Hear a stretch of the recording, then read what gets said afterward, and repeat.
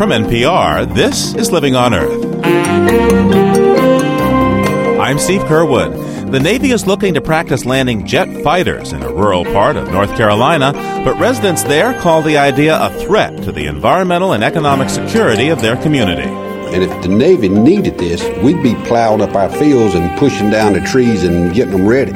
But see, that's not the issue. Also, bad air and rising rates of asthma are changing the politics of California's Central Valley. There's the saying, do nothing and say nothing, and therefore get nothing done. That's been our model thus far. We have allowed the industries here to really dictate to many of the politicians exactly what they should be doing. Also, we visit an oxygen bar in San Francisco. And before you laugh, remember the first time you paid for a bottle of water. Those stories and a new plant from the pages of Harry Potter on Living on Earth coming up right after this. Support for Living on Earth comes from the National Science Foundation and Stonyfield Farm.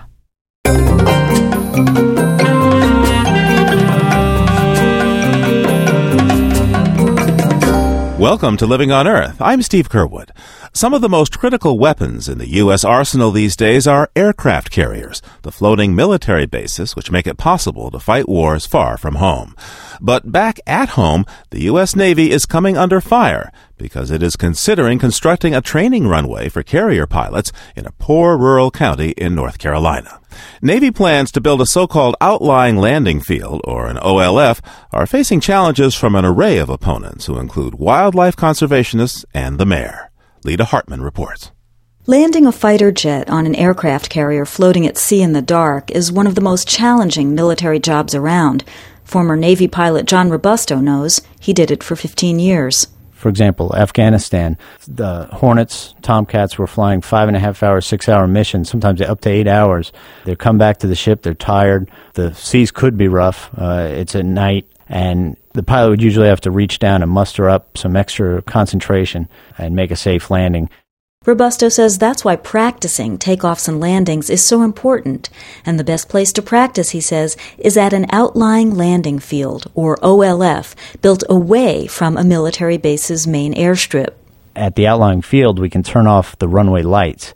So instead of having 8,000 feet of runway lights on, we would just have a small 1,000-foot carrier-lighted box there. So it really makes you feel like you're out at the ship. A few years ago, the Navy began looking for a home base for 144 new Super Hornet fighter jets. One option the Navy is considering is to divide the jets between the Oceana Naval Air Base in Virginia Beach and the Marine Corps Air Base in Cherry Point, North Carolina. In addition, the Navy wants to find a site for a new outlying landing field it could use to train pilots on the Super Hornets. One of its top choices for that OLF site is Washington County, North Carolina. That's a farming and timbering community in the northeast corner of the state, halfway between Oceana and Cherry Point. Roper has about 625 people. Mayor Bunny Sanders is driving through her tiny town, smack in the middle of Washington County. Roper has 2 stores, 1 policeman, and no traffic lights. People opt to come to a community like this because it's quiet and it's safe, and the entire town is their children's playground. 35% of the people in Roper live below the federal poverty line. A majority are African American. But Roper isn't content to stay poor. Driving past little well-kept bungalows and single-wides, Sanders points to new construction, including a technology center with high-speed internet connections. Then about 3 miles out of town, she points to something else, a stand of timber where the Navy may build an OLF. This will kill our community. The downward spiral of our economy, which is already in a downward spiral, will have no chance of lifting out. Sanders says Roper's future depends on attracting retirees and tourists interested in hunting, fishing, and the area's natural beauty. But who would come, she asks, with fighter jets screaming overhead? So, this is a fight for our lives. On the other side of Washington County, crop duster Donald Stotesbury also points to the proposed runway. His home and business lie near it. See those houses over there in those trees? The runway will start right behind those and go back 8,000 feet. How far away is that? About a half mile. And that's why the Navy would take Stotesbury's property by eminent domain if it decided to build the OLF here. Nearly 1,000 Washington County residents spoke against the outlying landing field site at public hearings held by the Navy last fall. Others are also speaking out in their own way. Every winter, up to 100,000 tundra swan, Canada geese, snow geese, and ducks spend the winter at the Poquoson National Wildlife Refuge and nearby Pungo Lake. The area is about 5 miles from the proposed airstrip. Howard Phillips manages the refuge for the U.S. Fish and Wildlife Service. His agency has gone on record opposing the OLF site. The waterfowl, when they're here in the wintertime, they use this area extensively for feeding. They feed on the waste grain that's left in the crop ground after the crops have been harvested. The jet noise would disrupt the bird's migratory pattern, Phillips says. What's more, a 20-pound bird with a 6-foot wingspan could strike a plane. The experts that I've heard talk about it tell me that a bird the size of a tundra swan or a snow goose, if they're sucked into the engine, could bring the aircraft down. If they hit the canopy, they could cause enough problems that it would bring the aircraft down. The Navy says it can address the problem with radar that can detect an individual bird in flight. It might also require nearby farmers to grow crops that wouldn't attract the birds, an option the farmers say could imperil their livelihood. The Navy hasn't built a new outlying landing field in more than 20 years. Now it seems difficult to find the right place for one. And if we could have found a location with nobody within 10 miles, we would have put it there. That's Dan Cicchini, the man in charge of putting together the Navy's Super Hornet environmental impact statement. He says coming up with potential OLF sites was harder than he'd thought. I tell you, when you do the analysis and you put the constraints on a map, things like tall towers, wetland complexes, population centers, we were very limited in the options that we had. Cicchini says a new outlying landing field would mitigate noise concerns for everyone who lives around existing bases in the southeast. But it's the people near the Oceana Naval Air Base in Virginia Beach who are the most upset. Upwards of 150,000 people live within 3 miles of the OLF site there.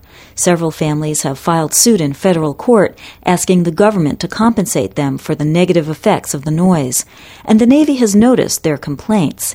In October 2000, the commander of the U.S. Atlantic Fleet, Admiral Robert Natter, wrote, "It is precisely because of community concerns over jet noise that we are carefully exploring the establishment of an additional outlying field." Back in North Carolina, that makes Washington County Manager Chris Coudray and Commissioner Billy Corey bristle. It's not about national defense. It's about providing relief to a powerful, rich community. And if the Navy needed this, we'd be plowing up our fields and pushing down the trees and getting them ready. But see, that's not the issue. Corey says if the OLF is sited anywhere in North Carolina, it should be in Craven County, 90 miles south, home of the Cherry Point Marine Air Corps Base. Corey says that would be fair because Craven County would also get the added income that comes from receiving new jets and the pilots and families that come with them. But that's not what's being offered to Washington County. Now, if they were saying, Washington County, we want to put this field down there, and we're going to also station these jets down there, and we're going to build a base down there, then be a different story. But that's not what they're saying. They're saying, hey, we want to put all this money everywhere else, and the only thing we want to bring you is the pollution and the noise. Craven County is, in fact, the Navy's other top pick for an outlying landing field. But that site contains a lot of wetlands, which means the Army Corps of Engineers would have to approve any Navy plan to build there. Meanwhile, just the idea of the OLF has already started to affect Washington County's economy. Last summer, realtor Mike Swearingen lost a sale to a retired Navy veteran, a sale that was to be financed by a bank in Virginia Beach, close to the Oceana Naval Air Base. And right at 2 weeks before the closings, an appraiser happened to mention the possibility or the threat of this outlying landing field in northeastern North Carolina.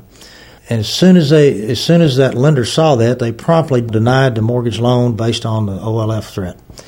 And as soon as I spoke with the Navy veteran and he heard the term OLF, he refused to go to any other lender to even try to come down here. If the Navy does choose Washington County for an OLF site, Commissioner Billy Corey says he'll take his case to the public. They're going to hear about it, and they're going to say, well, gee, there goes the president, for example, trying to pull this rinky-dink mess over them poor people down there, and I'm not going to let that happen. That's how we plan on winning this battle. The Navy's final environmental impact statement is due out shortly. After a 30-day period of review that will not include public comments, the Navy will announce its decision on where the Super Hornets will go and where an outlying landing field might be built. For Living on Earth, I'm Lita Hartman in Roper, North Carolina. Each year, industries have to report how much and how many poisonous chemicals they release into the environment. The Environmental Protection Agency collects the data in what's called the Toxic Release Inventory Report, and this year there is some encouraging news. But as Living on Earth's Jennifer Chu explains, there is also some questions about the integrity of future reports. Overall, toxic releases declined by 15% from the year 2000 to 2001, the most recent reporting year. The EPA requires power generators, manufacturers, and petrochemical plants, among others, to report pollution data on 650 toxins. In this latest report, one of those pollutants was subject to a change in reporting. In past years, companies were only required to report lead releases over 10,000 pounds. However, beginning in 2001, releases as small as 100 pounds now have to be reported.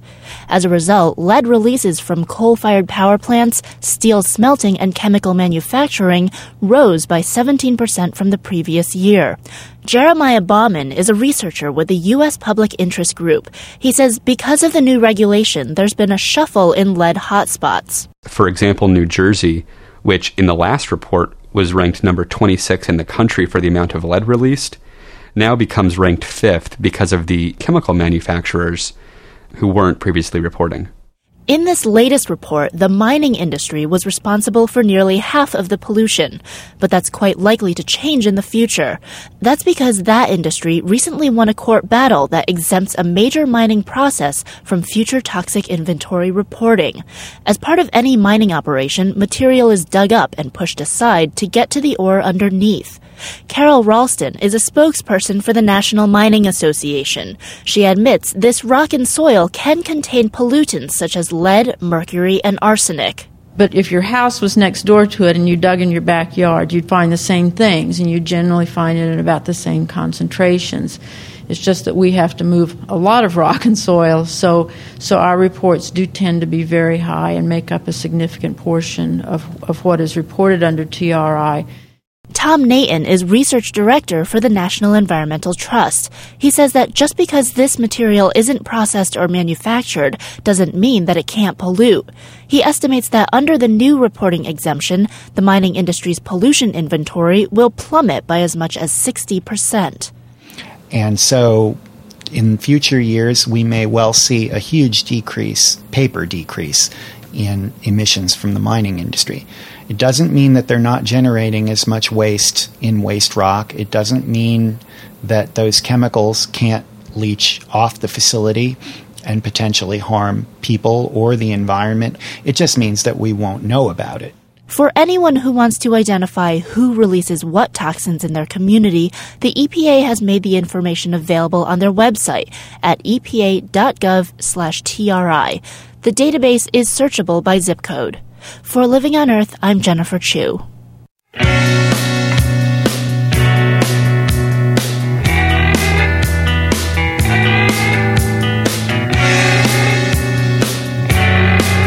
Just ahead, the Jaguar may be making a comeback in the American Southwest. Stay tuned to Living on Earth.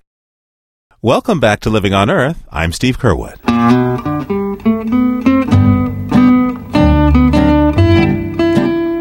On July 6, 1946, a French stripper clad in 129 square inches of cotton newsprint flaunted Louis Réard's immodest proposal to the fashion world. He called it the bikini, after the Bikini Atoll, the South Pacific island where nuclear weapons were tested 5 days before his skimpy couture exploded onto the catwalk. The evolution of the bikini began during the Second World War, when fabric rationing revolutionized swimwear and women started wearing a patriotic two-piece to the pool. Réard routed earlier styles by making his bikini, well, teeny. A bikini wasn't a bikini, he said, unless you could squeeze the whole thing through a wedding ring. Thanks to Annette Funicello back then and the swimsuit issues of Sports Illustrated today, it seems you can't have a beach without a bikini. But as the first half of the bikini century came to a close, scientists issued warnings about sunburn, wrinkles, and cancer caused by UV rays, and people were advised to supplement scant beachwear with sunscreen. And more recent studies suggest that even the strongest SPF factor may not be enough. While sunscreens can prevent sunburn, some scientists doubt their ability to protect us from the longer waves of UV light that cause the most lethal skin cancers. The bikini maven and movie star Esther Williams once said, "A bikini is a thoughtless act." And I'd have to agree. If you have to think when you see someone wearing a bikini, you've missed the whole point. And for this week, that's the Living on Earth Almanac.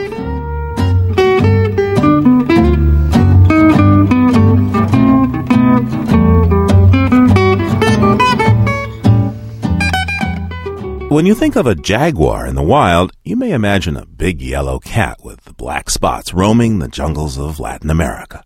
But many zoologists believe the jaguar's range used to extend into the southwestern United States. Though they no longer inhabit the U.S., jaguars from Mexico sometimes cross the border into southern Arizona, where on rare occasion a human will spot one. These sightings are sparking new research and efforts to conserve jaguars in Mexico. They've also led to federal lawsuits and a debate over whether jaguars could or should be reintroduced into the U.S. From Tucson, Barbara Ferry reports. It's easy to see a jaguar in Arizona. You just go down to the dealership here in Tucson. The XK8 is by far one of the most gorgeous vehicles on the road. If you want to take one home, bring about $40,000.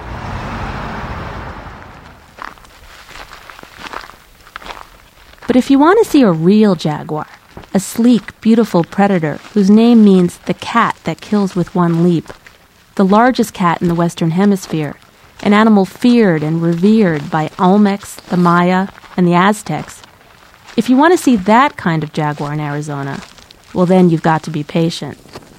All right, we're at Jaguar Camera Site number 10. It's located in a rugged mountain range, southeast Arizona. Jack Childs is a patient man. Well, everything looks in order here. All right, let's got the film rewound. Now we'll open it up, pull the old film out, put in the new. Childs has been trying to capture jaguars on film for the past 7 years. Given how elusive and rare the cats are, it's a full-time, and some say impossible job. Childs hunts mountain lions for a hobby and has tramped these rugged ranges all his life. Using his knowledge of the land and of large cats, he has set up an elaborate system of automatic cameras in the mountains south of Tucson. To attract the felines, Childs rubs his special potion, a foul-smelling substance containing skunk urine, on a rock about 10 feet in front of the camera. Hopefully any predators that come by will smell this and come over and investigate it, therefore posing for the camera. Childs is a researcher for the Jaguar Conservation Team, an organization set up by Arizona's Game and Fish Department to study cross-border jaguars. But he fell into jaguar research by accident. In August 1996, Childs, his wife Anna, and a group of hunters were out exercising their hounds in the Babo Caviri Mountains south of Tucson. There they had an encounter that would change Childs' life. Pretty soon the dogs got way up high on the slope of a big, bluffy, steep, brushy mountain, and we heard them jump this animal and bring it to bay.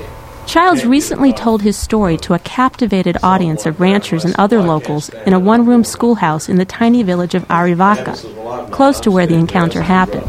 Well, Matt and this other boy were nice and young, and my wife and I decided, well, we've seen mountain lions before. We're going to sit here on the mules, and you guys climb that mountain and take some pictures and bring the dogs back.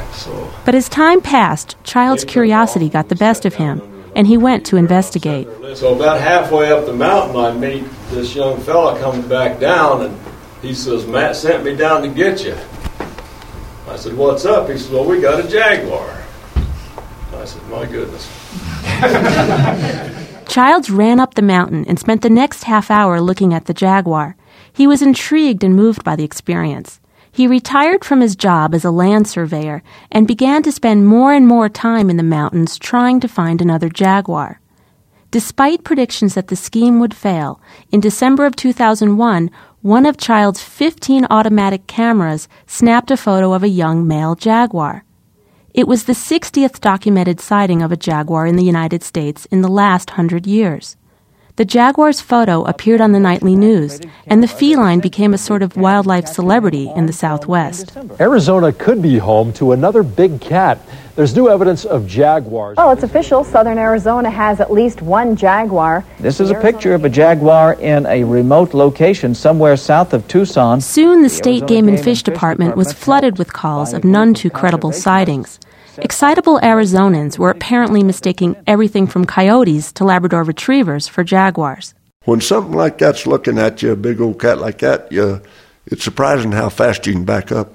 In a ranch house about 100 miles east of Tucson, Warner Glenn folds his tall, thin cowboy's frame into an armchair and talks about the memorable spring day in 1996 when he ran into a jaguar. Glenn was leading a lion hunt in the Peloncillo Mountains near his ranch. He thought he was on the trail of a large tom lion, but when his dogs cornered the cat, he got the shock of his life. The animal made such a surprising sound, it confused Glenn for a moment. It was a deep-chested roar. It wasn't a growl like a mountain lion growls. It wasn't a roar like that. It was more like a like that type of a sound right there. And that's why I was a little confused in what that was. Glenn quickly moved closer to pull his hounds away from the jaguar. At that moment, the jaguar locked eyes with Glenn and prepared to charge. And when he started to come, he jumped up on a ledge there, and the next jump, he would have darn sure been right in the middle of me but I was already starting to run backward. Glenn got away from the jaguar. The cat also retreated. At the end of the confrontation, Glenn had a hound with a broken leg and 17 photos on his tiny point-and-shoot camera. To his and his wife Wendy's surprise, the photos came out. At that point, Wendy Glenn realized they had to make a big decision. We had to make the decision whether we would go public or not. Overshadowing that decision was the history of distrust between ranchers and the federal government. Much of the Glenn's ranch, like most ranches in the West, is made up of leased federal land. Many ranchers fear that if the government declares that land critical habitat for endangered species, then cattle grazing would be banned. Wendy Glenn. There were a couple of ranchers that said that he should have killed the jaguar and just said nothing, but his answer back was, for what reason? He said it's the most beautiful animal he ever saw, and why kill it? One result of the Glenn's decision to go public was that an environmental advocacy group, the Center for Biological Diversity, sued the Fish and Wildlife Service to have the jaguar listed as an endangered species. The service put the jaguar on the list in 1997, and that started the political debate of what, if anything, to do about the wandering jaguars. The ranchers in southern Arizona are famous for declaring that the sky is falling down on virtually a monthly basis. Kieran Suckling is director of the Center for Biological Diversity, the group that sued to get the jaguar listed. He believes that ranchers' concerns about losing grazing privileges are exaggerated. To date, no critical habitat designation in Arizona has resulted in cattle being removed from federal land, though Suckling says that's a failure of the system. There are many millions of acres of federal land in Arizona and New Mexico that should be managed for endangered species such as jaguars. Okay, and this is federal land owned by the American people. It's not too much to say that land should be managed in the interest of all Americans, not 6 or 7 ranchers who hold leases on that land. At the crux of the political debate over jaguars in the United States is a biological question. Most everyone agrees that the visitors are coming from a remote area in the Mexican Sierras, about 130 miles south of the border. But they disagree about whether any territory within the United States was ever true habitat for jaguars. David Brown is a wildlife biology professor at Arizona State University and author of a book on jaguars. It's always been a peripheral animal. The actual occurrence of this animal as a breeding population in Arizona or New Mexico is very much in doubt. I mean, it's not definite one way or the other. Brown insists all the fuss and hullabaloo over wandering jaguars is politics and nothing more. Since he believes the U.S. is marginal habitat for them, he says jaguars are unlikely to set up full-time residency in this country, no matter what anyone tries to do to protect them. But Kieran Suckling argues that if jaguars had not been shot, trapped, and poisoned in the United States, they would be thriving here. He points out that in the 1800s, jaguars were seen as far north as Los Angeles and Colorado. In those days, and even until recently, a jaguar encountered by a human usually ended up as a trophy on a wall. It doesn't breed here now, that's correct, but the only reason it doesn't breed here now is because the livestock industry gunned down every jaguar they could find and drive it out of the state. So I think it would be a grave error to say it doesn't breed here now, therefore it shouldn't be endangered, when the only reason it doesn't breed here is because we killed it. Now that jaguars are legally protected, Suckling envisions a day when they colonize the United States, either on their own or by an active reintroduction program. At this point, reintroducing the jaguar isn't on any government agency's agenda. Tucson writer Chuck Bowden, author of books on the natural environment of Arizona, says that although jaguars are not of biological importance in the U.S., we should be working to restore them here. So basically, to bring them back is like bringing back the wolf in the Southwest, of which there were at most probably 2,000 before settlement. It's a gesture toward restoring a kind of wild world that makes humans feel better. It is not a case of ecological management to make an ecosystem healthier. While Arizonans argue over what should be done for jaguars in the United States, just about everyone seems to agree on one thing. Support is needed to protect jaguars in their home base in Mexico, where they are often still killed by ranchers seeking to protect their cattle. Both ranching and environmental advocacy groups support a research project led by Mexican scientists trying to determine whether the Sonoran jaguar population is stable or in decline. The researchers are also seeking money to buy out cattle ranchers in the area in order to create a jaguar preserve. Biologist Carlos Lopez of the University of Querétaro in Mexico leads the project. The reason we're trying to maintain this population in Mexico and try to get all the support that we can from the U.S. is because if people want to see the sporadic jaguar crossing the border, they have to maintain this population. They have to help us conserve it in Mexico, because otherwise these sightings are just not going to be a thing of history, a thing of the past. Though the border between the United States and Mexico may be meaningless to a wandering jaguar, by crossing it and getting captured on film, these rare cats may have done something to help save their own species. For Living on Earth, I'm Barbara Ferry in Tucson, Arizona.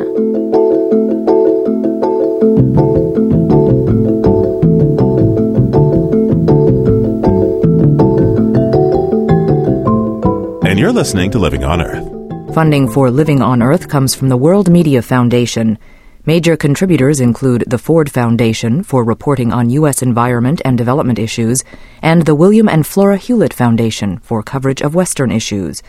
Support also comes from NPR member stations and Bob Williams and Meg Caldwell, honoring NPR's coverage of environmental and natural resource issues, and in support of the NPR President's Council. And Paul and Marcia Ginsberg in support of excellence in public radio. On a farm, animal housing can be as important as human shelter. And worrying about these comforts for creatures is what keeps farmer and Living on Earth commentator Verlin Klinkenborg up late some nights. When I first moved to the country more than a dozen years ago, a realtor showed me a grand old farmhouse with an attached barn. The realtor was dreaming to think that I could afford it. But in the way of two expensive dreams, the memory of that place has stuck with me, especially the thought of walking through what looked like a closet door off the kitchen and being swallowed by the cavernous maw of a beautiful, well-worn dairy barn. The reason I still think about that place is for the simple pleasure of having the animals so close, so collectively, so cooperatively housed. As time passes here, I notice that we're accumulating a lot of small animal shelters, most of which I've built myself. It begins to look like musical chairs. Until the new pigs come next month, the ducks and geese, which are only a few weeks old, are borrowing the pig house. The old and new chicken houses are vacant now, so the winter chicken yard can get some rest. The birds are out on pasture, which they share with the horses. The first thing I built when we got chickens was a chicken tractor, a small cage designed to be moved daily to fresh grass. I read the books and built what they told me to. It was way too heavy and somehow not very chicken-like. I took it apart the other day and rebuilt it according to my knowledge of chickens, not books. It comes as a surprise to realize that I can now predict what chickens want in the way of housing, but it's true as far as it goes. I show them just what's in their price range, nothing more. How far down this road I've gone became plain when I realized with satisfaction that I'd built the new chicken tractor entirely out of scrap. The chickens seemed proud of it, too. Domestic animals are the ones we build houses for. Wild animals make their own arrangements, consulting only their own needs. The point was brought home to me recently. I'd been waking up in the middle of the night, wondering just how to refashion that chicken tractor. I'd worked up a dozen different versions in my head. One morning last week, my wife and I walked around the garden just to see what had grown in the night. We stopped to admire a Korean fir she had got me for my birthday last year. Together, Lindy and I looked down into the boughs, and there, in a fork near the trunk, was a bird's nest with 4 tiny azure eggs inside. A demitasse of horsehair, grass, and lichen, perfectly wrought, and all from scrap.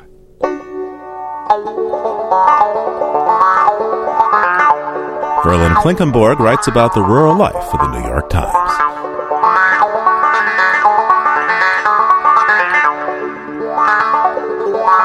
Coming up, a cheap fix to make dirty water fit to drink. First, this note on emerging science from Cynthia Graber. J.K. Rowling's best-selling Harry Potter books have won the affection of millions around the world. Now the author's influence is extending into the realm of science. Researchers at Rutgers University have taken a term from Harry Potter to help name a newly discovered plant. 2 researchers from Rutgers traveled to southern Ecuador searching for unknown plants. Specifically, the scientists were looking for gentians, a type of flowering plant that grows on all continents and is used in herbal remedies. The 2 researchers drove through the mountains, carefully examining the lush vegetation. Suddenly, they saw a patch of strange plants that resembled a particular genus of gentians called Macrocarpea, but there were no flowers, and they needed to find a blooming plant to confirm the discovery. Then, just before darkness fell, they saw a flowering gentian. It stood as tall as a small tree, about 12 to 15 feet high, and it had yellowish-white, bell-shaped flowers, perfect for nighttime pollination by bats and moths.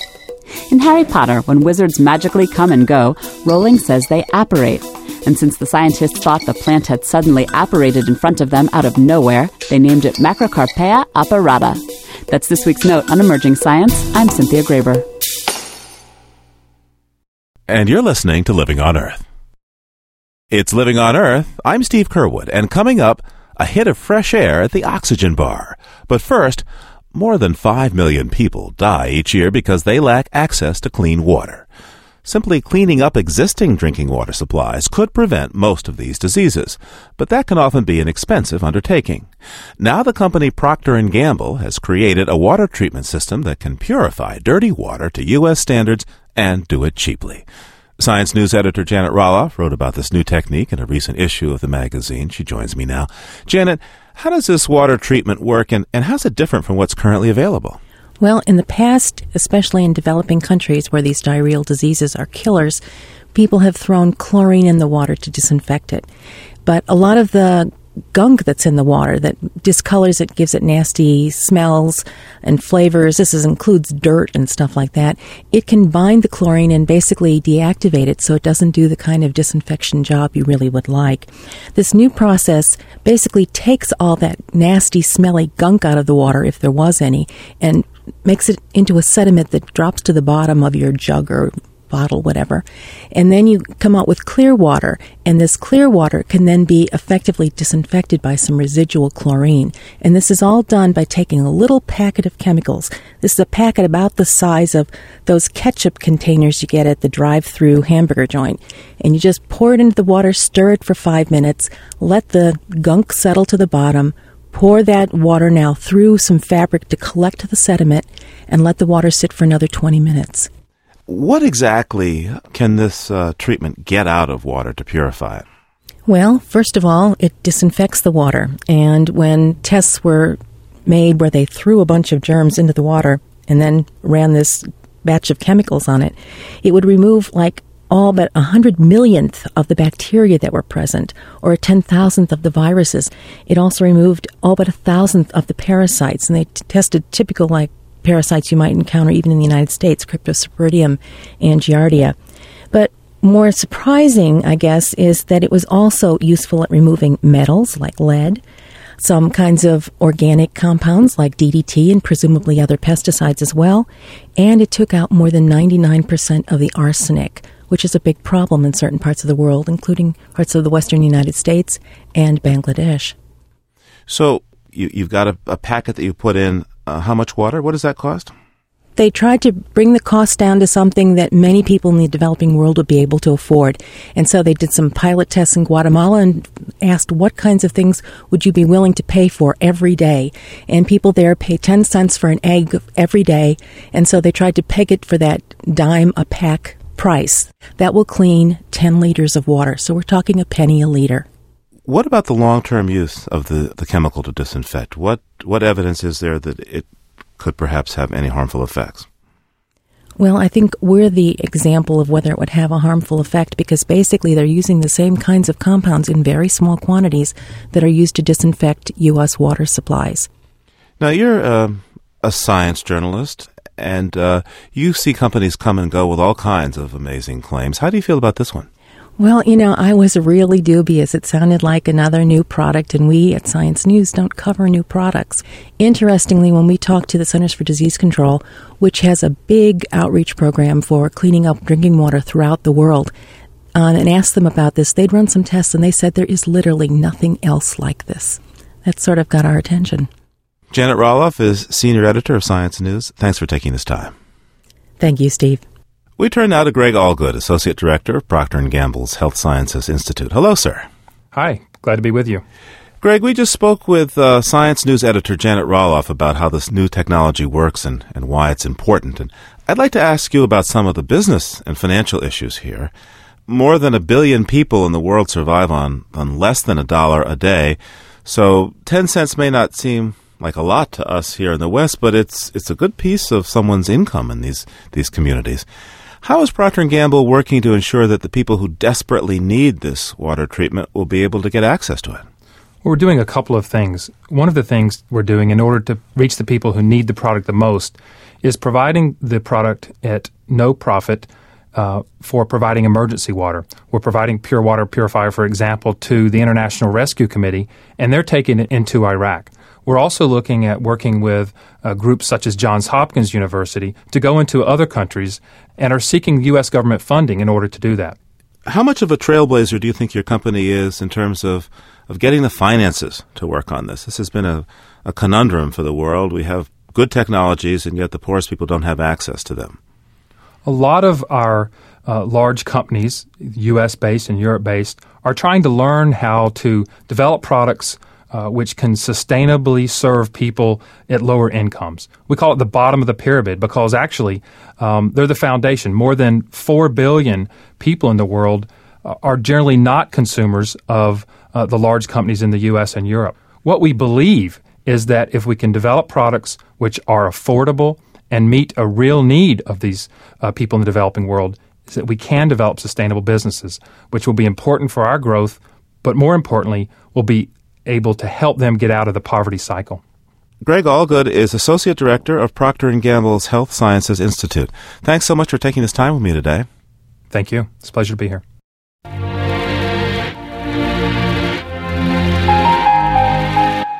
Fresh tomatoes, grapes, lettuce, and other produce have dominated the economy and politics of California's vast Central Valley for years. But now, due in large part to pollution from agricultural practices, residents there are coping with some of the dirtiest air in the nation. As Living on Earth reported last year, children in the Central Valley are being diagnosed with asthma at nearly 3 times the national rate. Tamara Keith of member station KQED reports the prevalence of respiratory illness is starting to change politics in this part of California. 40-year-old State Senator Dean Flores doesn't fit the profile of an environmental crusader.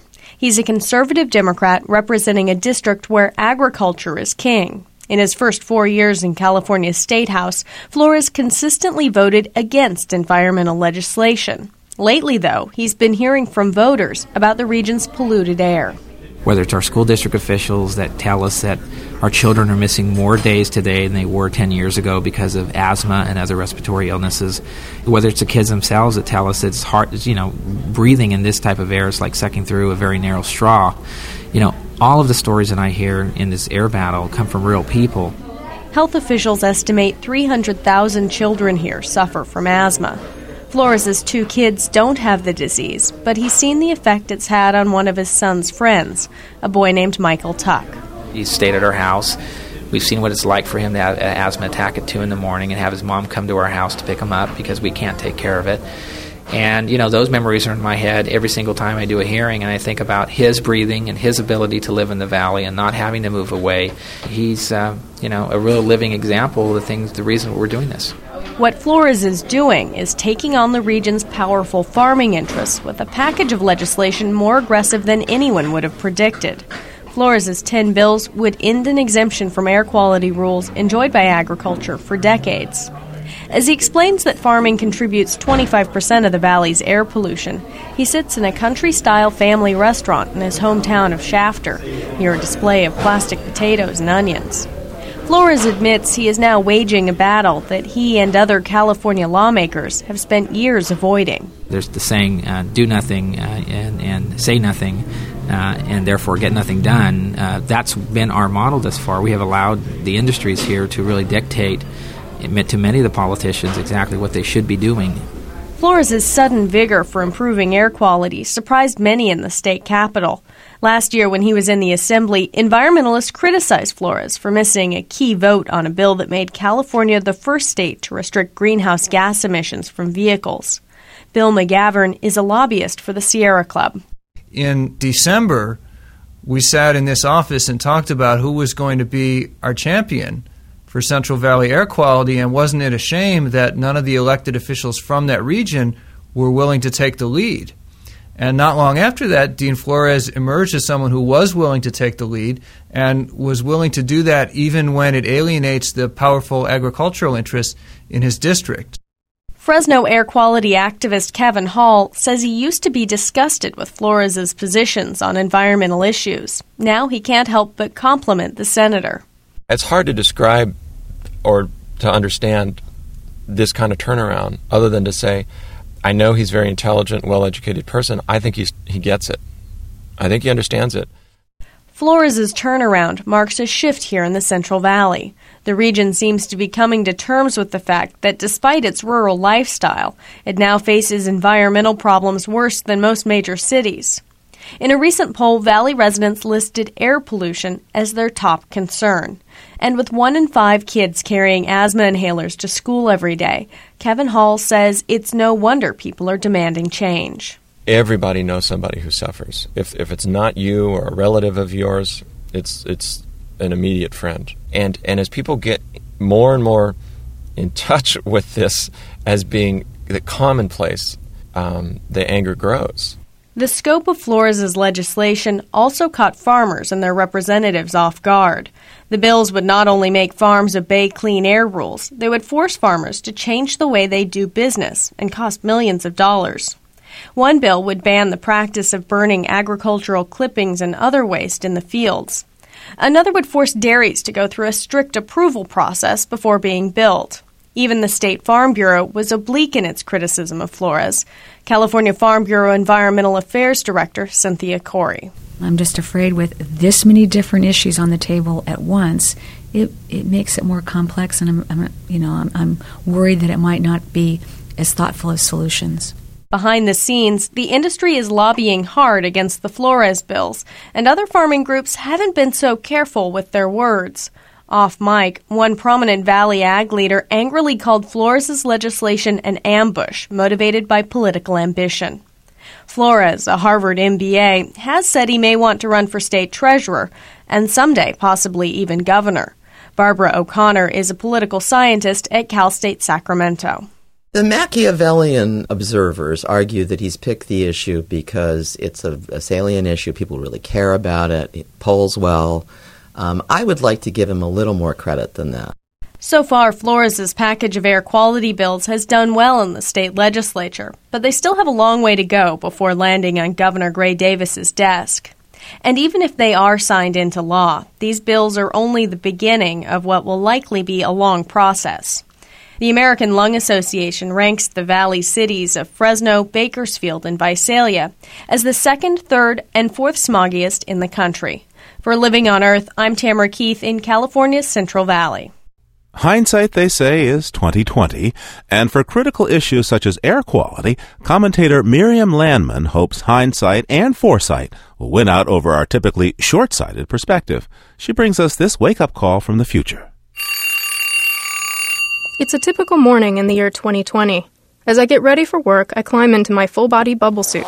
I zip it up and glance in the mirror to make sure my oxygen tank is on straight. Sound absurd? Well, we already buy bottled water, and we pay more for it than for gasoline. And on smoggy days, we reach for our inhalers. And now, some of us even duck into an oxygen spa for a 20-minute hit of pure, unadulterated air. The first time I heard of an oxygen spa, I was skimming through a magazine. There was an ad featuring a model with clear plastic tubes inserted into her nostrils. The ad was for the O2 Spa Bar, a stylish Toronto salon offering oxygen sessions for $16 a pop. The ad stated, "It may sound weird at first, but think about how much smog and car exhaust you breathe into your lungs every day." Well, that certainly is something to think about.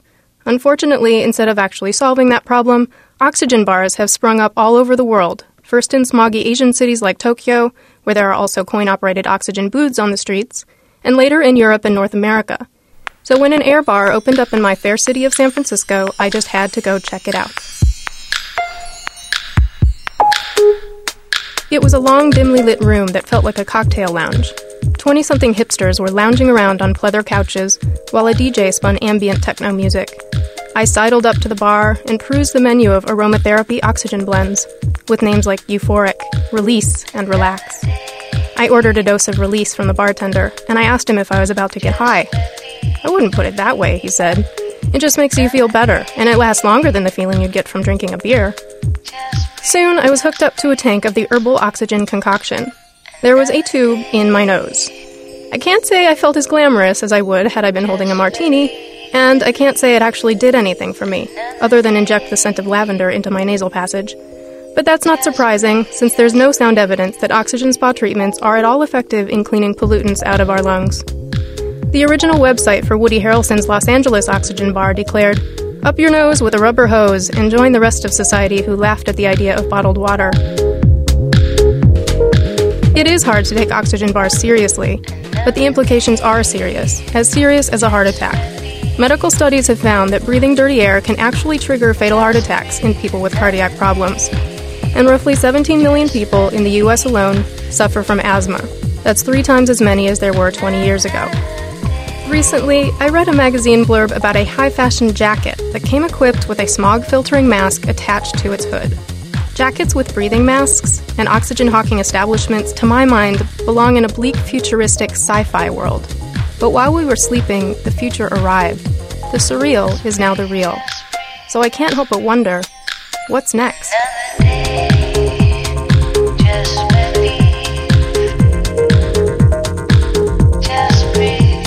Miriam Landman is a freelance writer and a green building consultant with Simon & Associates in San Francisco.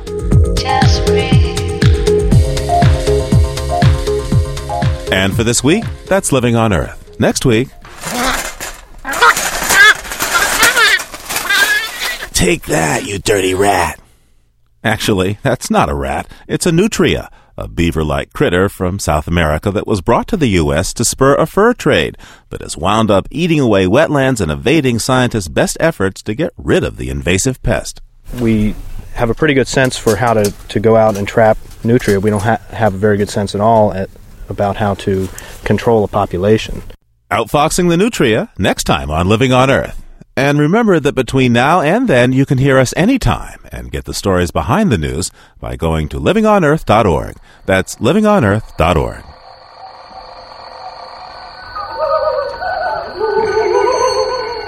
We leave you this week in Japan's ancient capital, Kyoto.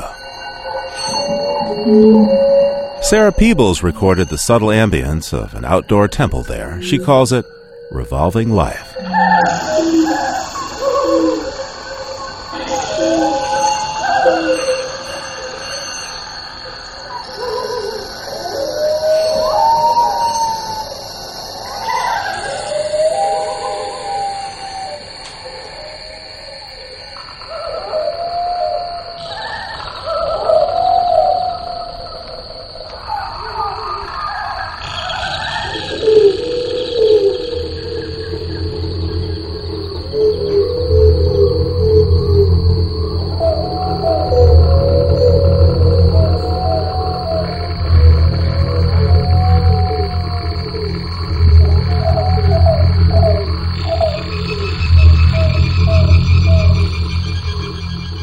Living on Earth is produced by the World Media Foundation in cooperation with Harvard University.